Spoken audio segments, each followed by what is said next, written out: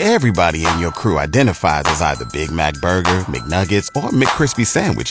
But you're the Filet-O-Fish Sandwich all day. That crispy fish, that savory tartar sauce, that melty cheese, that pillowy bun. Yeah, you get it.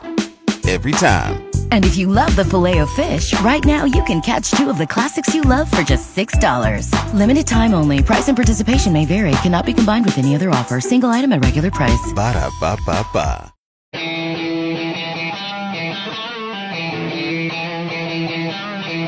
Hi, this is Tony Enzer, President and General Manager of your Amarillo Sod Poodles, and you're listening to Tom Talks Baseball. Welcome back. Another edition of the Tom Talks Baseball podcast, getting ready for the 2021 season. It looks like we're going to have one. We're going to try to have a full one, and a few things changing with that season, and we're going to talk about that a little bit as well, and also get into our first look at the Arizona Diamondbacks farm system today.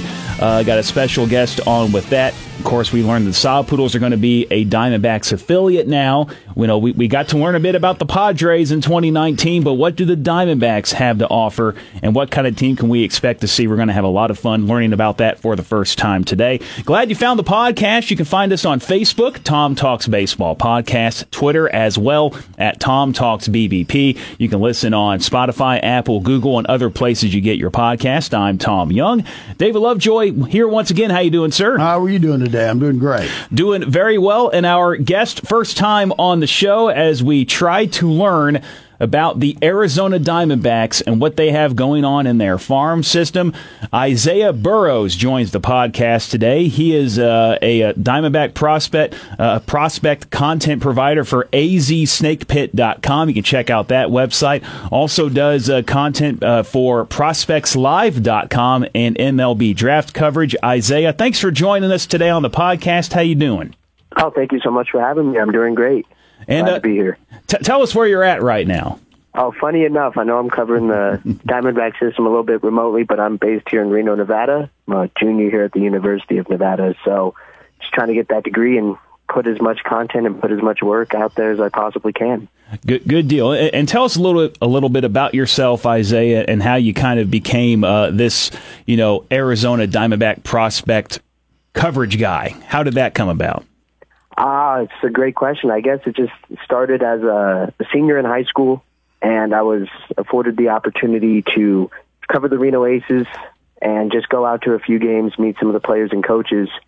And at that point, the Reno Aces are still a AAA affiliate of the Arizona Diamondbacks. So just forming a connection with not only the organization as a whole, but just the fans, the coaches, the players, the front office. It's truly a family for me. So that really just kind of fueled a passion for not only Diamondbacks prospects in particular, but just prospects in general, just seeing the growth and development of each player in the minor league baseball system. So stuff like that's just really exciting, and I just can't wait to get into it and grow more and more. So, and we're definitely excited to have you on here, and we're going to learn a little bit about the Diamondbacks farm system today. But before we get there, Isaiah, I just want to get your thoughts. I love having a different perspective on things on the podcast, and there have been a number of things that have happened on the MLB side, and one of those being the season is going to start on time, even though city managers and mayors in the surrounding Arizona areas of spring training wanted to delay it by a month, so the owners tried to do that same thing, but the players' union said, no, we want to start on time. Do you think baseball starting on time is a good idea, or do you think it would benefit it greater going forward had it waited an extra month to get going? I mean, just depending on the circumstances we're in right now, I personally believe that if it was delayed a month, it would help the game and not only the drawing of much more, but that's just my personal opinion. I think you have to put lives and, at this kind of time we're living in, so many livelihoods at stake, and the future of the game as a whole just can it just be put on hold for a month for maybe brighter pastures? We saw some serious issues with the COVID-shortened season in 2020 and how many obstacles teams had to overcome with so many health protocols. So if you can delay that and help that cause in any way by delaying it just a month, I think the benefits would have helped. But, baseball starting on time is, good for content creators like us, gets us back on the ball. So I'm excited in that regard, but I know there's certainly some concerns certainly for the 2021 season coming ahead. So I guess we'll just have to see in that regard. Well, Isaiah, I'm going to start off with this approach to it. They're going to the University of Nevada, getting your degree. Is Las Vegas your home originally? No, Nevada? Funny enough, I was basically, Nevada. Like, I know locals here call it Nevada, but I know so many people around the world call it Nevada. I have no particular preference whichever way. I mean, it's I do not grow up in Las Vegas though. And funny enough, like Las Vegas is about 8 or 9 hours from where I'm at. Right. Yeah. Right. But, so a ways. It's still a ways, but no, I've been there a couple times, and I really want to catch a couple Aviators games if I can. You know, that stadium looks great and everything like that. But I'm based more in Reno, Nevada. So that's more in the northern side of Nevada, rather than the southern. So, looking at the Major League season, and like you said, it's been a big issue. What's been bouncing back and forth is the issue of start time, when we're going to start the game. You're for a later time. I don't know how they're going to do that. If they do start early, will they call the minor leagues in a month later, or how they're going to hold camp? But I want to get to some of those COVID issues that we had last year, how we kind of changed the game up, and see how you feel. Do you think we should go ahead and go to that universal DH across the board? Should we keep the beer league rule of starting a man on second base after into extra innings? What are your thoughts on those two things that kind of were the hallmarks of this that new season last year?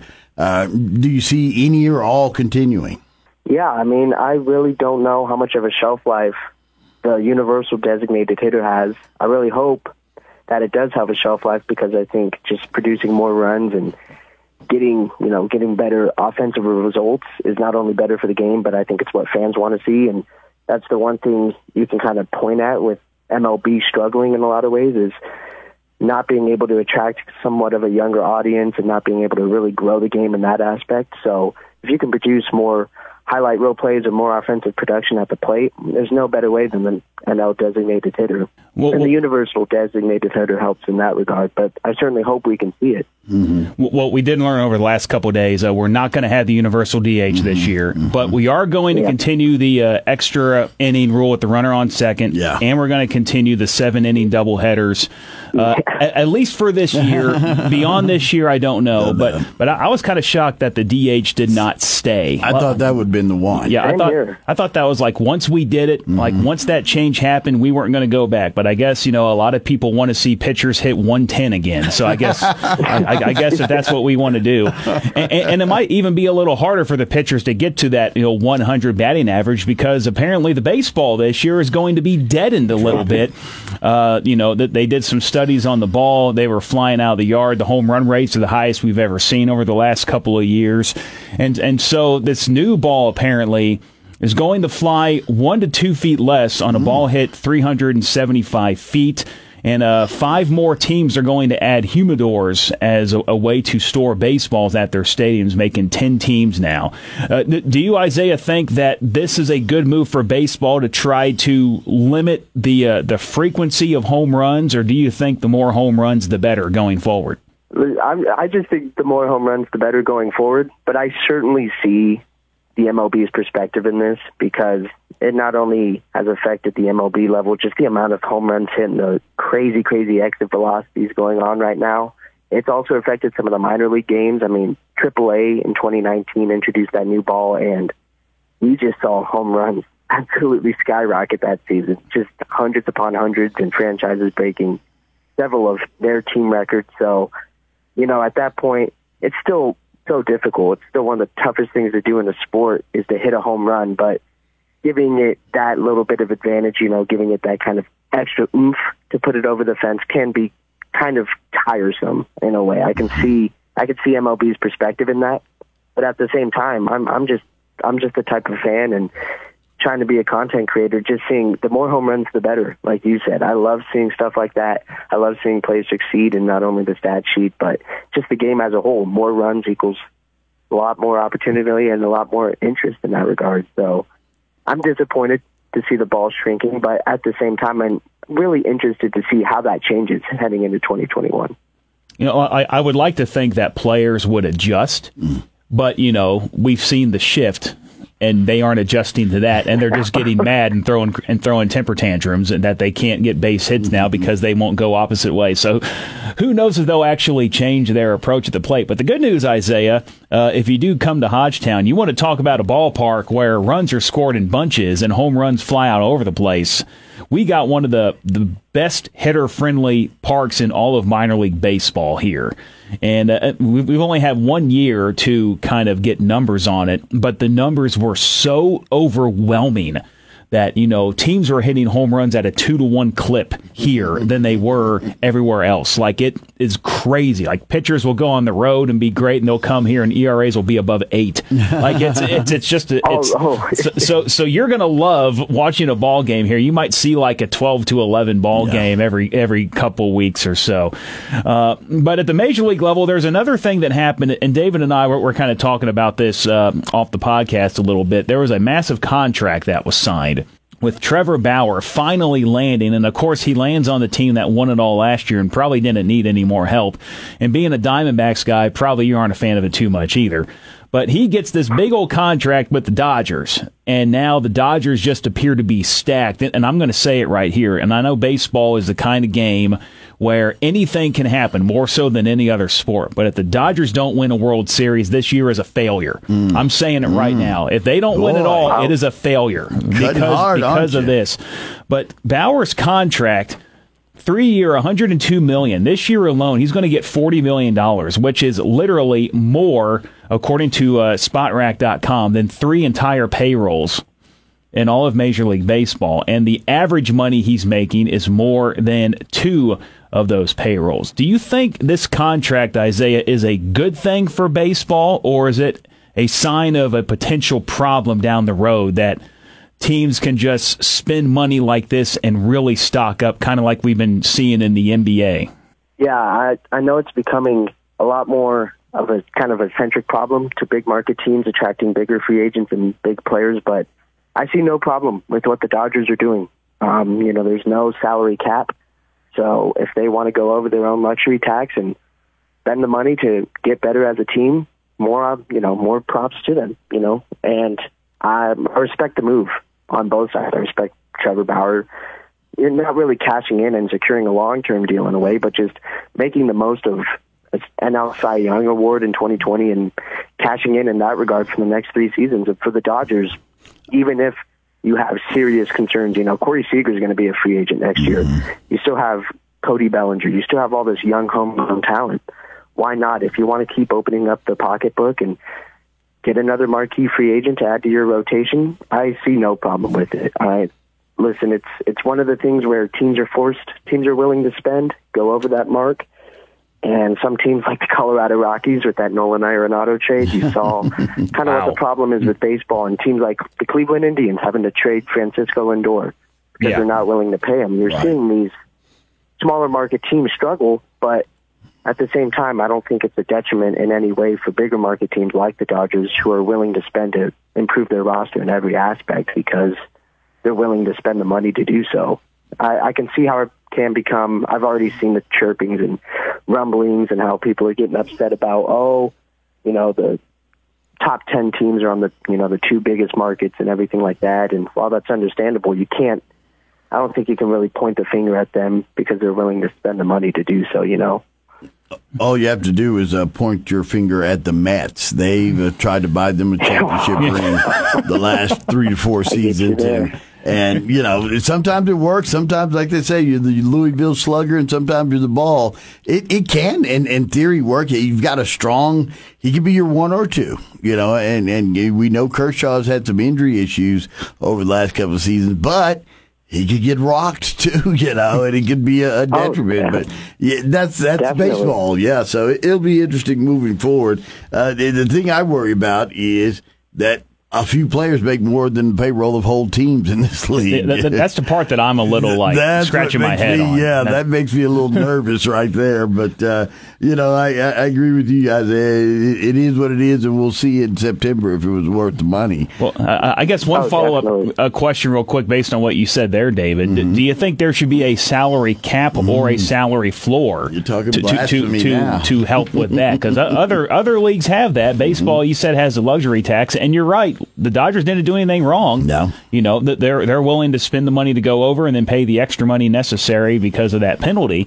But do you think there should be a cap? I think there should be. I mean, I think there should be at least a salary floor in that regard because, like you said, it forces teams to at least be competitive to a point financially that you have to staff players who are at least willing to go out there and produce a product that's worthy of being Major League Baseball, And that's, that just comes down to what owners are doing and being able to cut payroll, slash any payroll whatsoever, to whether that's moving their marquee player who becomes a free agent in 2 years or even signing a player long term and then trading him 2 years later. It's things like that. That's what's really hurting the game. It's not teams who are already over the luxury tax signing players to make their team better.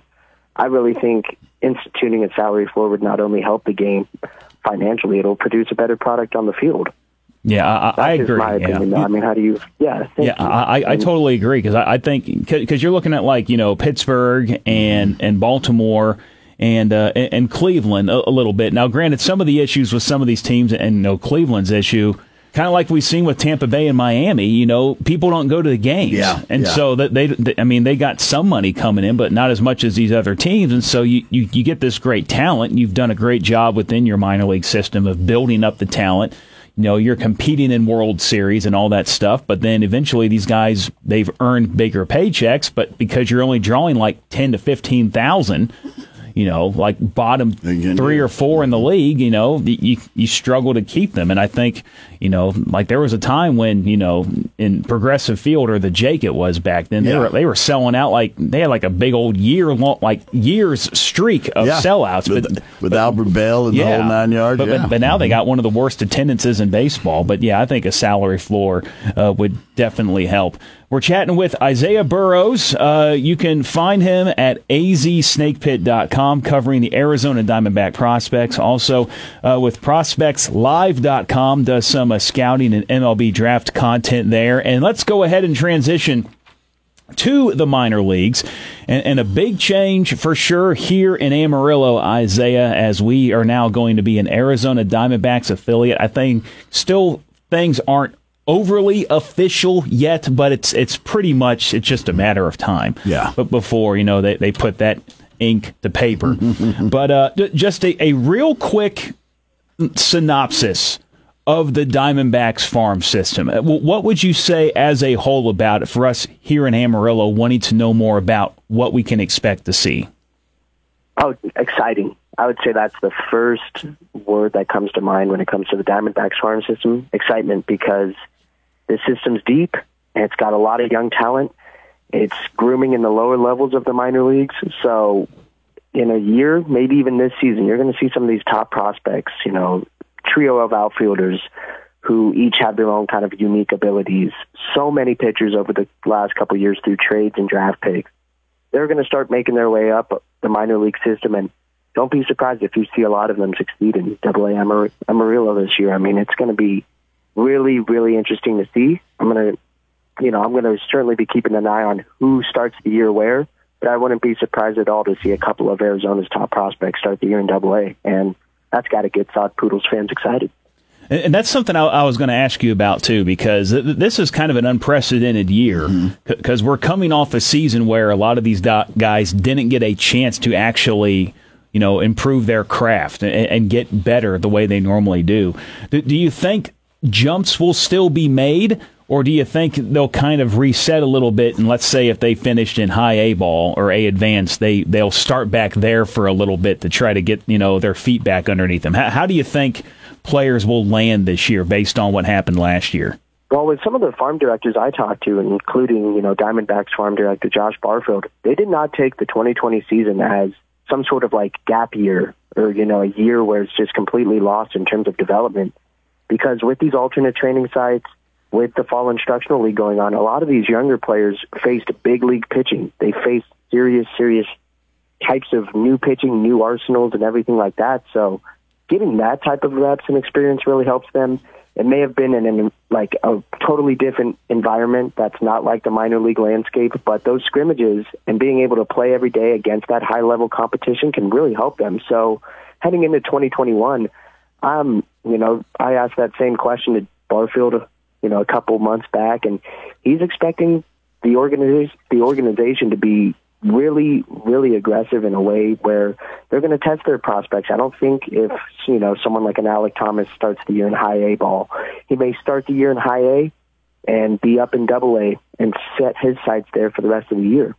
I really don't see the 2020 season being kind of like a stoppage in development. I really think, a lot of prospects as a whole are going to be tested, and I think they're going to be aggressive in where they start the year and how they're going to be playing in which minor league affiliates. So I don't think it's going to be a certain development issue whatsoever, because with the help of those training sites and instructional leagues going on, I think prospects really did benefit from seeing that type of pitching and that type of playing time over a course of a season. It may not have been, 140 games like a minor league schedule, but it was something nonetheless, and something very important that they've never experienced before. So I think that's going to really help them coming into this year. Do you think the leagues, because this is also a brand new minor league setup, the contraction did happen. We lost the 42 minor league teams, and now each organization has the 4, the AAA, AA, A Advanced, and A Ball. Mm-hmm. Do you think that these levels will still be viewed as in the same way as before? Like, AA is kind of like that prove-it ground if we think you're that major league type talent, or do you think they're going to adjust the way that they place players because they don't have those lower levels anymore?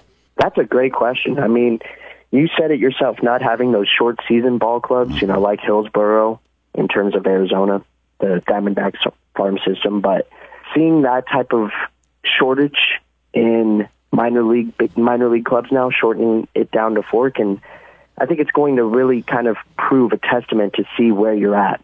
And in terms of AA, I really think AA is still going to be the standard of minor league baseball as a whole. You said it yourself. It's kind of a prove-it level because you're facing high-level pitching. You're not in the best of playing environments. Your statistics may not be the most eye-popping over the course of a season, but it's the production of what you're doing counts, and I think that won't change whatsoever. I really think what it's going to impact is high A ball this year. High A ball may be really, really stacked with a lot of enticing prospects, and a lot of draft-eligible prospects from here on out will be in those draft-eligible clubs and getting work in those alternate sites. So I really think these next 4 levels are going to be serious level prospects who not only have a chance of making the major leagues and becoming an everyday player, but just living up to those star potential billings. You've seen those labels you slap on some prospects and having some serious buzz generating around some of those guys. So having those types of, just shortening it to 4 levels, I think it's not only going to improve the level of competition throughout those 4 levels, but it's going to just show who they are as prospects and where they're at in their development. As we look forward, we look at both the AA team here and some of the potential prospects that could come in and what the Diamondbacks need on their roster. What stands out for me is the outfielders you have. You guys have the Robinson kid, Thomas, Corbin Carroll. You try to look at that crystal ball and hope that these guys are productive guys for your organization. But as you start to build toward a championship team, are some of these players that you hit, and it's a great recruiting class for the Diamondbacks, are some of these players really setting themselves up to be a piece of a move here or a piece there? Oh, definitely. Especially you hit the nail on the head with those 3 outfielders with Corbin Carroll, Christian Robinson, and Alec Thomas. Mm-hmm. Those are going to be the future. That's right. Those 3 guys right there. And I'd even throw in Geraldo Perdomo, the shortstop, 60, almost like a 60 grade caliber glove. Being able to be a part of the culture of what Arizona's building, you're seeing it with those 4 guys. And that's the top of the crop, in my opinion. And it's going to still take some time and a little bit of seasoning because, Corbin Carroll, he's in his 3rd year now with the organization. Alec Thomas is in his 4th, and Christian Robinson just turned 20 years old. So they're still young, they're still developing, but it's going to be so enticing in a way because a kid like Corbin Carroll, a Swiss Army knife, he's just got so many abilities, so much potential, so much. He's just going to be a complete product, I would say, both on and off the field. He's able to hit for contact, hit for average at the next level. He's going to draw a great amount of walks. He's still going to be a center fielder. He has the arm for right field. He's going to be a 15-20 base stealer at the next level potentially. And Christian Robinson, right now, he was viewed as a consensus top prospect, I would say 8 to 10 months ago. And a little bit of swing and miss, a little more strikeout prone, has raised some concerns. But in the land of minor league baseball and prospects, there's not many who have his potential and power at the plate. And I think Arizona's going to take its time honing in on those strengths. And if he's able to just consistently get on base and hit at that kind of 275, 250 mark even, we're going to really see him translate and turn into a potential, all-star caliber player. He's got that type of ceiling. And Alek Thomas is, in a way, a Corbin Carroll-esque player, just a kid who can do it all from the left side of the plate.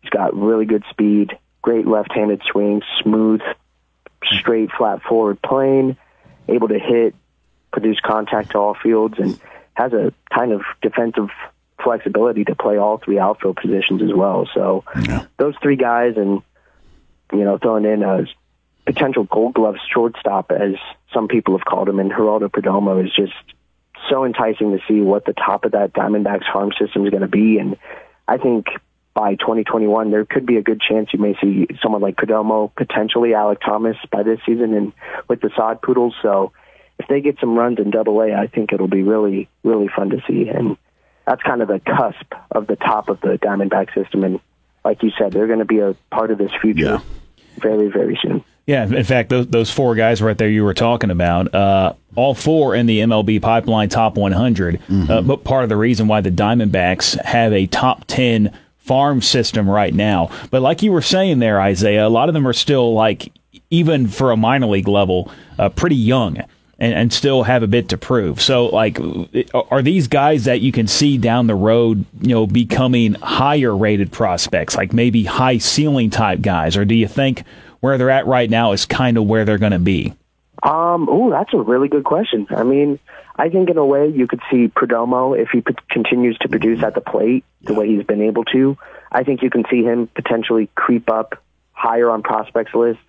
I know he's kind of towards the back end on MLB Pipeline and Baseball America and a few other outlets as well. But he's shown the ability to really get on base with his switch hitting capabilities. I just think at this point he's going to be a little bit limited for power. And I think in a way that's going to be the system as a whole. You're not going to see a lot of guys who produce 20-plus home run seasons at the major league level. I don't think that's what they're really about in a lot of ways as an organization. But with Perdomo in particular, if he continues to hone in on those offensive tools he has, along with his 60-grade tools defensively, I think he's going to be able to move a few ticks up. Alek Thomas he's another guy who can potentially move a few spots up, especially since he produced so well in High A for Visalia in 2019 and really opened some eyes last season at Instructs. He's another kid who can move up. And in all honesty, all four of them can move up. I think Corbin Carroll can potentially be a top 20 prospect by the end of 2021. I think the industry is really high on him for a lot of reasons, as I said previously, just with what he's able to do. And in terms of if you're asking for another group of guys who can potentially crack a top 100 by by the tail end of 2021 or 2022, you're looking at guys like potentially Blake Walston. Willard Patino is very interesting if he's able to get a full season stateside. Levi Kelly, Bryce Jarvis, Blake Ciccone. So this system isn't just the top four guys, as we've been talking about. I mean, this system's really deep with a lot of pitching depth. So I think by next season, you're going to start seeing that develop and really get some recognition as well, because they've done a great job organizationally to target pitching and target the types of pitchers they like, and they've got an intriguing mix of arms for sure. I tell you, that's the thing in the NL West, too. You have a dichotomy of styles. You have the Dodgers who say, I'm going to break the bank, I'm going to buy everything plus a pair of shoelaces. You got the Padres who built from a farm system, and then they started making big moves. Arizona, over the last 5 to 6 seasons, has consistently been a good ball club, maybe missing one or two pieces and just finishing outside the horse race. But it'll be interesting to see, now that this arms race is going on between the Dodgers and the Padres, will the Arizona Diamondbacks keep following that course, or will they be tempted maybe to say, hey, we can make a move now. Let's make that big move. Let's trade these 6 and these 4. You've been following the Diamondbacks for a while.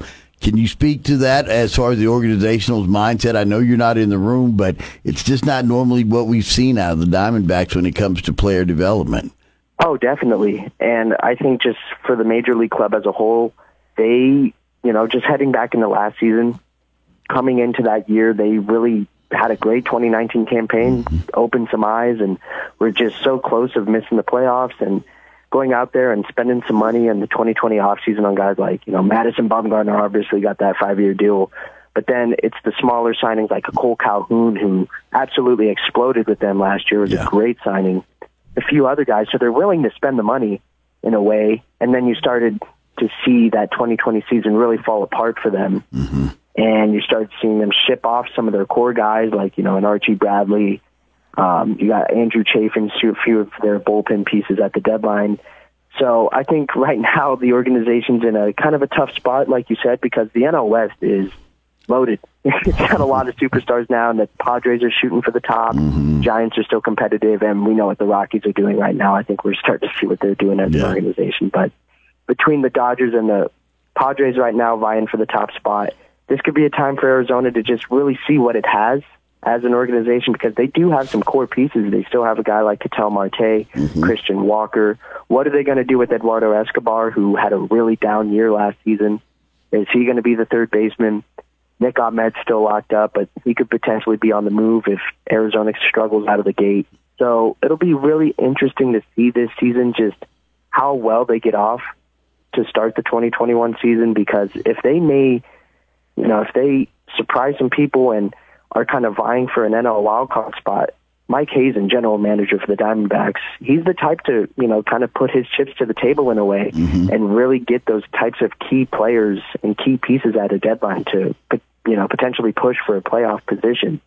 And just as a team can be competitive, you've seen him also be content in selling pieces and building for the future and building that, that deep farm system. So I think this year's going to be a little bit more grim than 2020 even was, because of just how loaded the NL West is going to be this year and how much the Diamondbacks have struggled.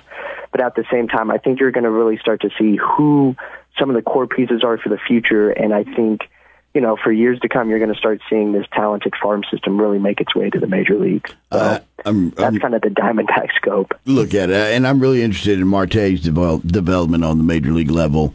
And see how he's coming along, because he could have that potential to be a big star. And here's an option. Why don't you guys apply for a commissioner's exemption and try to play in the NL Central this year? I think maybe with those teams, that would help us. Yeah, you might have a better shot, over there. Love to play some guys like the Padres. And, Reds without Trevor Bauer now. And, try to vie for that spot. That'd be pretty curious. You may be able to squeak out a few more wins. Yeah, take on Cincinnati 12 times. That'll be a better look. Well, I guess the good thing about here in Amarillo, while the Diamondbacks, as an organization, maybe trying to figure out if it's rebuild or go for it time, and like you said, the first couple months may determine what direction they go with that. If they bring in, new MLB players, which means you can use this good farm system to try to entice those trades to be made, or maybe you sell off some more at the top to fill up the farm system again. Either way, the farm system is looking pretty good right now, and there is a potential for a good future there in Arizona. And we talked about these top 4 guys a lot in Carroll, Robinson, Thomas, and Perdomo. Do you think any of those, like if you had to put money on it, do you think any of them are starting here? And if not, who are maybe the best 1 or 2 guys that you could see on a AA sod poodle roster to start in 2021? Yeah, if I had to put my money on those top 4 guys, I think my money would be on Geraldo Perdomo, just because we saw him play a lot at High A Visalia in 2019, really started honing in and got some pretty good experience during Instructs and Instructional League in 2020. So it could be, I'd put it at maybe a 60-40 chance that he could start the year in AA. I just really think if he does start the year at that high of a level, he really needs to hit coming out of the gate. Because if he starts to struggle offensively and at the plate, he may be sent back down to high A, get his kind of groove back. And that's where it's going to be so interesting, is just how many, like we talked about, just how aggressive is the organization going to be and where they're going to place these guys. But Amarillo is going to be a really enticing spot for a lot of guys. So, you could see a right-handed pitcher by Josh Green. I have him starting in Double-A this year. Really nice sinker curveball combination, forces a lot of soft contact and ground balls.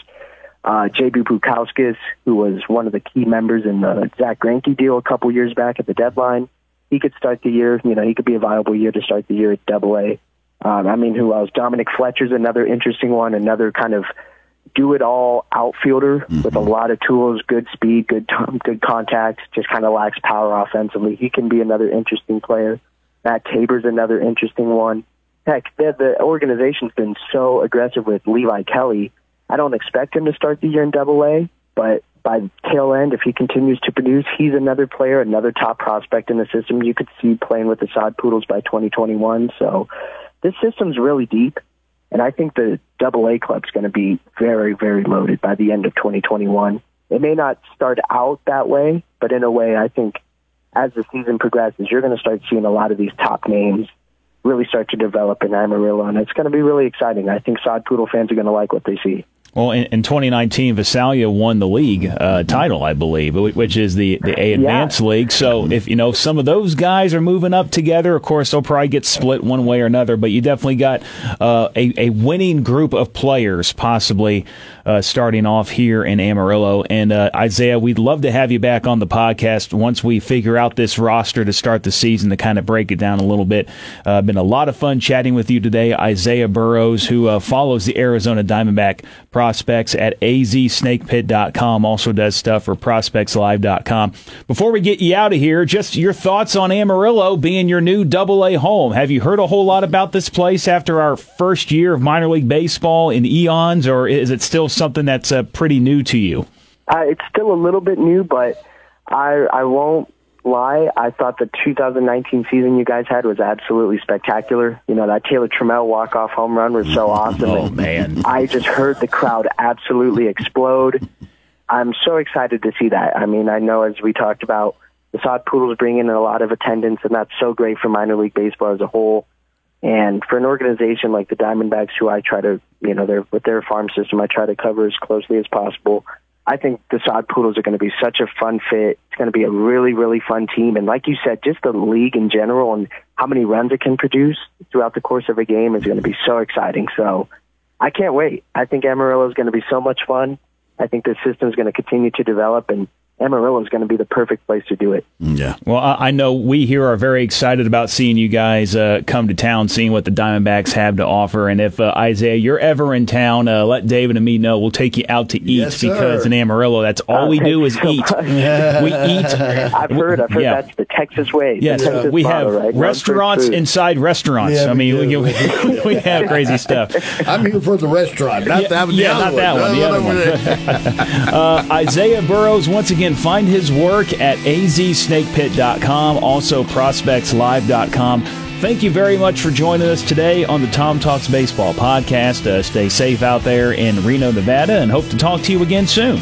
Oh, yes, sir. Thank you so much for having me. It was an absolute blast. I hope you both have a great rest of your day. All right. You too. Can't wait to come down. We'll watch some baseball. Thank you very much, David, yes, for joining us today. This has been the Tom Talks Baseball podcast. Hopefully you learned something about the Diamondbacks farm system, and we will talk to you again next week. Have a good one.